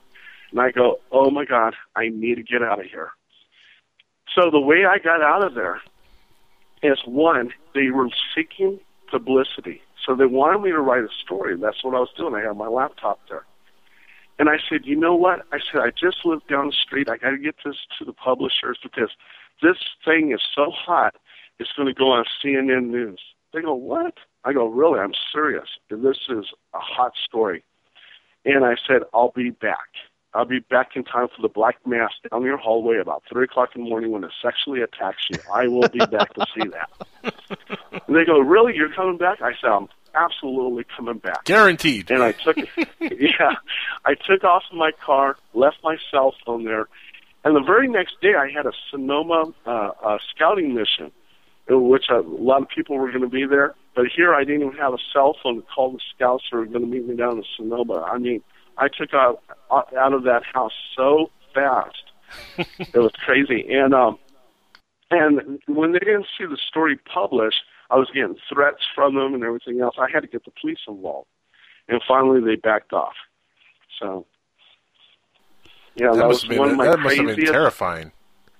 It was terrifying, yeah. And I learned never go into a place by myself. I don't care if it's a 60-year-old sweet-looking woman with her very sweet 30-year-old goddaughter. I'm just not doing it. Sometimes the sweeter they look, the worse they actually could be. I mean, I've seen horror movies, man. I know how it is. I know how these things get started. Little sweet old lady, next thing you know, you're getting chopped into pieces by her nephew. Oh my God. Hey, okay, I got to tell you both something here. When I became a paranormal investigator, for a while there, I was getting very, very disappointed because I absolutely did not believe there was an afterlife. Nothing was happening. And even though we were getting EVPs, I wasn't impressed. I said, those voices could be coming from another room. Right. I'm not impressed with this. That's where I'm at right now, by the way, personally. What's that? That's where I'm at right. That's where I'm at personally right now, myself. Really? With the afterlife. Afterlife? Yeah, I'm Really? right there where you were. That's where I'm at right now, personally. My personal beliefs. Wow. Okay. So, that's how I was feeling. Okay, I was shocking. very I know. Disappointed. I know. Huh? It's shocking. I know. Yeah, I was very, very disappointed. I said, nothing's happening. And I almost quit being a paranormal investigator and almost went back into the comic book business. And it was this one house in Citrus Heights, and they told me to go ahead and take some scouts, ghost hunters in training over there. So I took 15 scouts over there. And I said, I don't know why we're investigating this place because I've already been here. We didn't get no EVPs, nothing. It's not even haunted. And the owner at the time told me, Paul, it is haunted because we actually did an investigation. We got some EVPs there. And I go, really? Okay, well, I'll check it out. So she goes, well, it'll be good training for them. I said, all right. So I put five scouts in one room, five scouts in another room. And 10 of them were falling asleep because nothing was happening. So I went into this one room with 5 scouts, and you can hear a little girl giggling. And I said, wow, you can actually hear this girl giggling. So that's always I creepy. said, are you guys, what's that? That's always a little creepy. Yeah. And I was looking at scouts, I go, are you guys hearing this? And they go, yeah, we're hearing it. We're recording it. And she giggles again. I said, wow, she's no more than 3 feet in front of me. She must be sitting on the corner of this bed, but I'm not seeing her. And so she giggles again. I put my head down to where the giggle was, and I go, hello. And she goes, hello. And I go, holy crap. And so I brought yeah. So right there, I became a believer, and I brought all the scouts in there. I said, oh, my God, this is happening. So we were over there doing a seance, and while we're doing the seance, the walls are starting to, they sound like they were just ripping down the sides there. There was like a series of hard knocks on the walls, and all 15 scouts are running out the door. And I had to get them back in. I said, we have to reconvene. This is a breakthrough. I said, we must continue on. So I got them all back. We're doing the seance again. Mind you, there's 5 walkie-talkies on the floor. And one walkie-talkie turns on, and it's a man's voice, and he goes, get out! And all 15 are running out the door again. And so at that point in time, the occupant looks at me. She goes, Paul, I have to live here. Maybe we should stop. I go, okay, we'll stop. And she goes, you can spend the night here. I go, really? Okay, cool. So I spent the night there. We have video camera running through the whole night. And as I'm laying on the bed, you can hear like a little tapping on the headboard. You can hear a woman say, Paul, Paul, Paul. And you can hear a man mumbling. And you can hear a little boy, like he's moaning at the foot of the bed. And I slept through the whole thing. And that was an amazing, amazing place. And you slept through the whole thing? I slept through the whole thing. And since I've been an investigator with 800 investigations, I've seen something like 4 full-body apparitions. Oh, really? See, for me, it's a little hard to believe in an afterlife because I've never seen a ghost myself. I've seen a UFO in the sky, so I believe in aliens. I believe there's something there. It's just a little tough for me to believe. Now, when you saw your full-body apparitions, how did they? I mean, did they acknowledge your presence? Did they interact with you? How did that go? Well, the first one, I actually was at this old house. It was built back in the 1800s. On the second floor, I was taking pictures, and I was taking a picture of a huge red orb. And this red orb was about 6 feet tall. I mean, that orb was That's huge. a big orb. That's a big orb. Yeah, that's a big orb. It was going from the left-hand side of the house to the right-hand side and down the steps. So a series of pictures has this huge red orb going from the left to the right and down the steps towards me. Okay, so I'm holding the camera. I go, wow, that is really incredible. So I'm talking to the two ladies, and I look up, and there's a woman in a bathrobe. There's nobody up there. There's a woman in a bathrobe, and she's walking from one loft to the other loft, and she's barefooted, and she has, like, dirty blonde hair. And I'm like a deer in headlights. I'm holding the camera to my chest, and I'm just fascinated at what I'm seeing. And the two ladies are still talking, and they're oblivious to what is actually going on. And then all of a sudden I raise the camera, snap, and I get nothing. And I said, did you guys see that? They go, see what? I go, oh my gosh, there was a full body after me. They go, sure, Paul. I saw it. Sure, we believe you. Sure. Paul needs to take a nap, I think. Paul's been working way too hard. But I think that more or less was residual. But I did see a full-body apparition of an Italian man in the mausoleum, and I was with Chantel at the time, and Chantel was actually behind me, and I could see the full-body apparition of an Italian man, looked like an Italian man with a long nose, and he had folded arms, and he was, like, staring at me very mean. I said, oh, wow. I said, Chantel, I don't think we're supposed to be here because I think the carrot keeper is telling us we need to leave just with his looks, and I'm very sorry, sir. I'm looking at the viewfinder. I look up, and there's nobody there. I go, Chantel, oh, my God.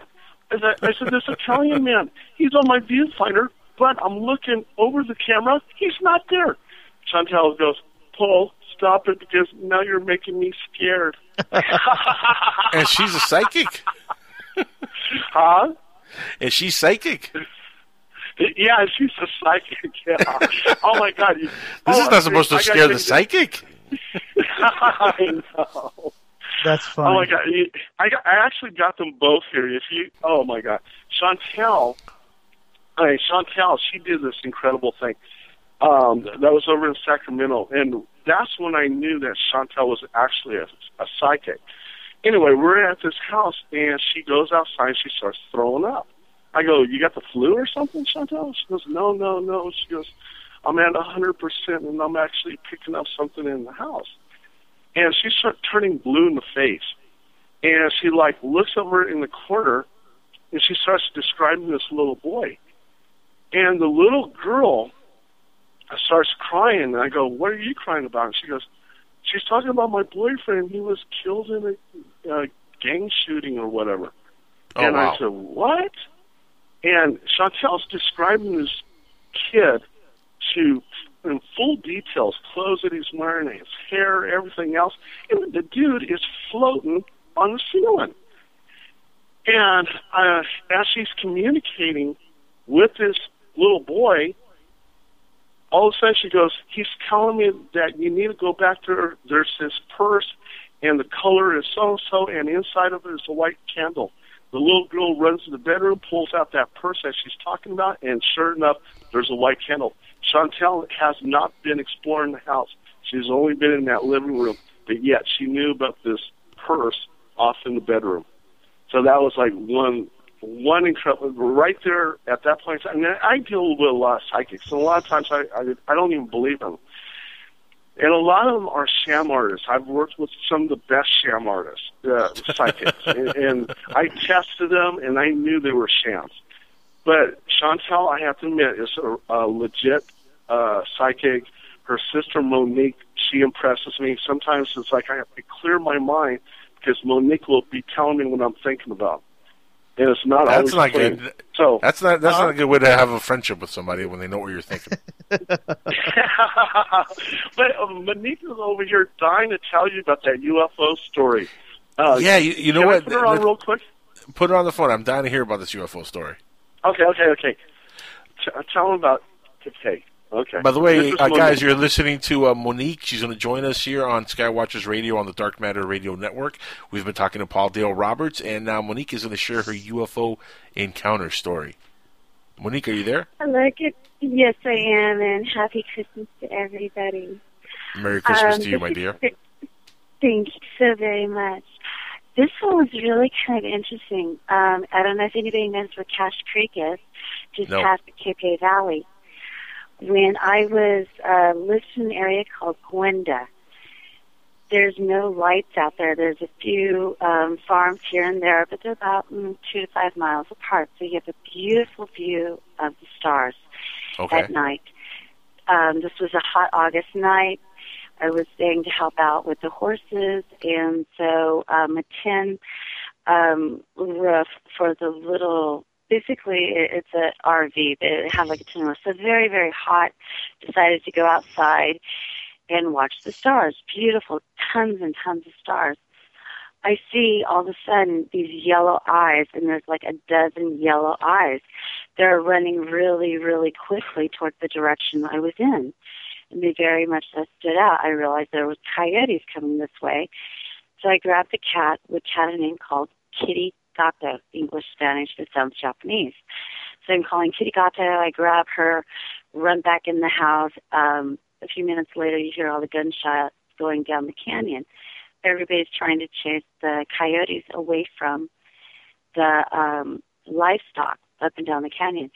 At that point, it's all calm. It's far enough away. I feel comfortable. I'm back out looking at the stars. As I'm watching these beautiful, gorgeous stars, the temperature slightly changes. This mist rolls over. Now, normally when mist and fog comes over, there's a waterway. It's accumulation of water. We never had in the specific place that I was at. So, long story short, the mist goes away. I'm looking at the stars, but there's only 4 stars left. It was almost like a cloaking device. Thousands of stars, mist comes in, temperature changes, mist goes away, like 4 stars left. That was the experience. It wasn't the crazy yellow eyes because you're out in the country. You expect the unexpected. However, you do not expect to be... Is that the only time you've seen lights in the sky like that? No. In that area specifically, on the other side, you have the area where Travis Air Force Base does a lot of test flying. On the other side is Napa Petaluma. So there's like a huge canyon in that area. Shortly after this experience, however, that whole valley caught on fire. But at that time, there was hovering, I couldn't figure out, now a plane cannot take 2 hours to go down straight and then another one come up, like a quarter mile over to the right, just shooting out like light orbs. I was trying to figure out, is this a plane? Is this this? Is this that? And constantly kind of watching this area because you would notice stuff like shrubs moving. So you realize that they're doing military maneuvers out there, and trying to do the camouflage thing. Right. But the light thing I could not figure out, and the stars being there and not being there, was extremely strange. And cylinders of light that looked like giant flashlights coming from the sky, but nothing above it. Walking around, and we had 100 acres, which was nothing in comparison to how far you could go out and see, the way that the moonlight and the light would light up the crevices in this basin that surrounded it. It was this slight, luminous, glowy feeling already. So without all the city lights that cause distractions, you're not hearing sirens, you're not hearing, and God forbid anybody drives up. When you're living out in the country like that, people are scared to death to drive 5 miles up to find a house. Right. They just don't do it. They're picking heels on ice, freaky stuff.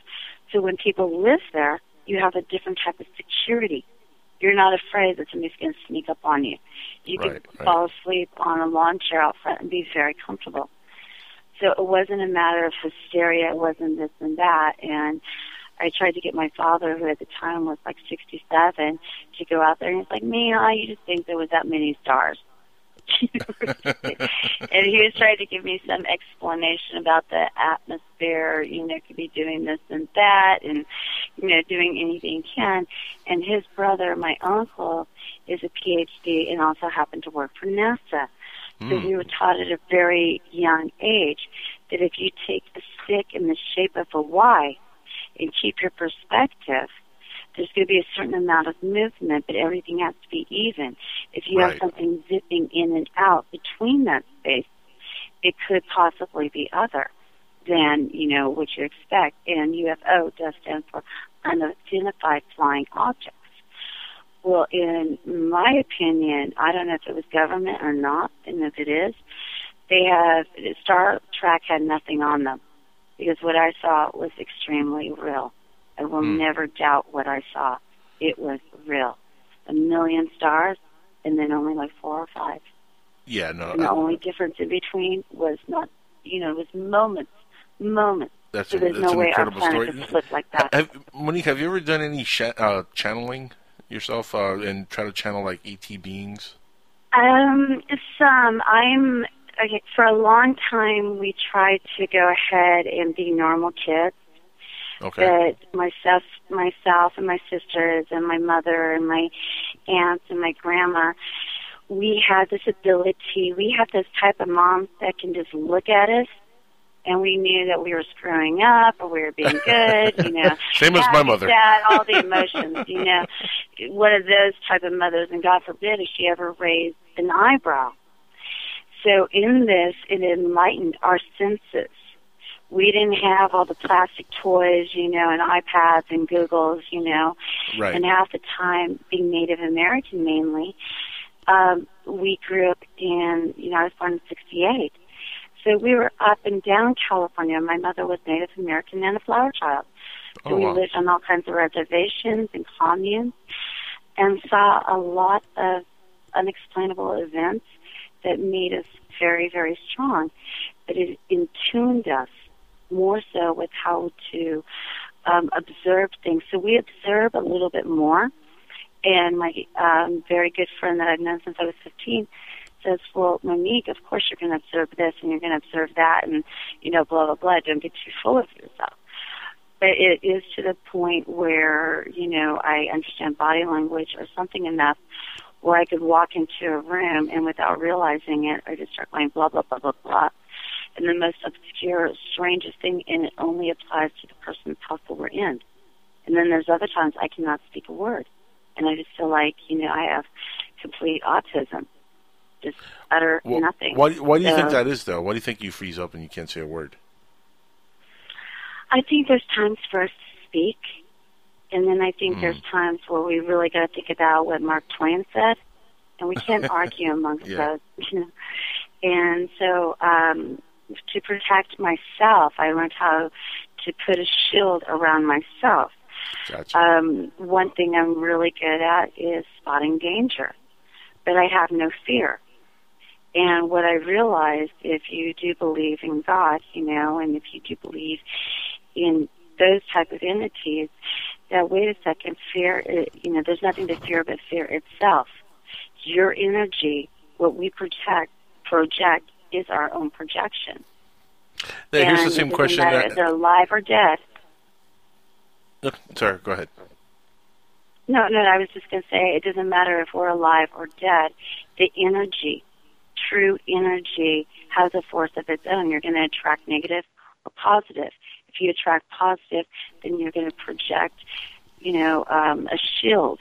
Right. And help those persons that when you look in their eyes, they might be homeless or they might be just isolated or shut in, whatever it is. But when we take the time to look in their eyes, what's really going on, and you take a moment, to do that. If we have pets, we take a moment for our pets. Why can't we do that for another human being? Well, they do say that the window to the soul is the eyes. Mm-hmm. So, real quick question, not to sidetrack you too much, we're running short on time, but I did want to ask you something that I asked Paul Dale Roberts earlier, and I asked our first segment with Dr. Joseph Mara that we had on earlier. Do you think that it's all interconnected, and do you think that aliens and ghosts and demons, and it's all really one phenomenon, and we're just kind of discovering the phenomenon. It's all right now the tip of the iceberg for what really might be going on. And can psychics like yourself and other people who actually have an ability do a little bit more to actually bridge that gap to where we maybe have disclosure because of what you do compared to what the government knows? Well, thank you for asking that question. That's a loaded actually, question. No, it's not. It's a perfect, wonderful question because being who I am and being in the family that I am, we were always told that we are the children of God. We always knew that we were protected in the Ark of the Covenant of God. So even if a nuclear explosion happens in front of us, we are protected within God. It is our job to be lights even in the darkest areas. Now, when my mother would become very, very upset at me, she used to say, your father was an alien, you know. Of course, I was a horrible little teenager. So this was like, okay, well, wait a minute. I'm up in Humboldt, and I'm checking my mail, and there's nobody around. I mean, empty, like 3 buildings down. Midnight, I'm checking my mail. A lady comes and taps me on my shoulder, and she goes, your mother is a mermaid, and your father was a fallen angel. And then the lady disappeared. What the heck is that? But that's been happening since I was very, very little. Since I've been very little, I've been able to have more understanding of people, but expected at a higher level to be responsible for not only my own actions, but to look for the best in people and let them know. Make a connection, make a hug. At Denny's last week, I think I got 5 hugs from total strangers. And they all see something in me. But just as I can be very nice, I get my feelings hurt and it gets lost too. So I try to be on the better side of that. As far as aliens go, I think they've always been around us. But do you think it's the same kind of phenomenon? Do you think it's all interconnected to yes, ghost realms? When I was very little, residual. I was taught that there's real and then there's residual. Residuals, think about the shutter effect, okay? Any given time in the planet's history, a bird flies over the sun, there's a crystal. You know, maybe it's amber in a tree that's crystallized. The shutter effect happens, and that crystal keeps a memory. When we walk through an old building, sometimes the memories get caught within the glass. The sun projects just right. We walk by. We're seeing a projected image that was caught within the crystal with old things. So we are seeing a reflection of. We get frightened of what we do not understand. But if we do open up ourselves and realize, wait a second, we are all interconnected and we need to stop being afraid of things and realize that we are perfect in who we are. After all, God did not waste his time making you or me. So we have to look into things and not say, oh, well, this person's crazy and that person's crazy, because there is explanation. Is there evil? Well, you know there's evil. Everybody in this world has seen some kind of form of evil, because otherwise the craziness does not make sense. Well, when you say evil, was a wonderful person before. Well, no, when you say evil, though, do you happen. Real quick, when you say evil, do you mean evil as a spirit form, like the devil controlling the planet evil, or just like an evil entity that controls all mankind, or are we just inherently evil within ourselves?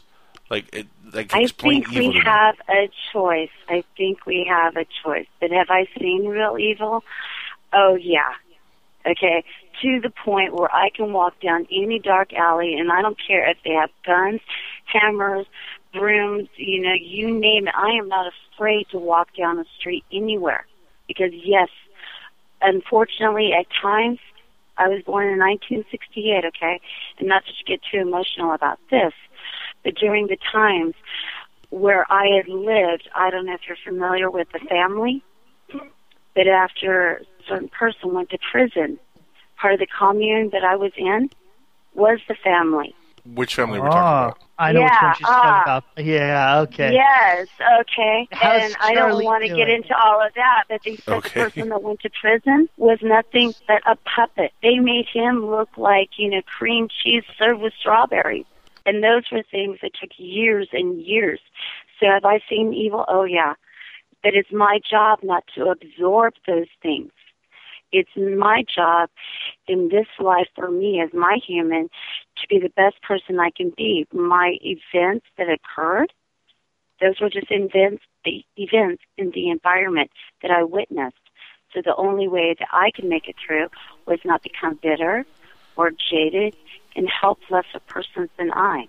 So that's, yeah, I do believe in evil. I've seen it firsthand. Well, I completely agree. I think there is an uncurable evil in this planet. And yes. It's, unfortunately, it's uncurable because we're all kind of inherently objected to having it within us.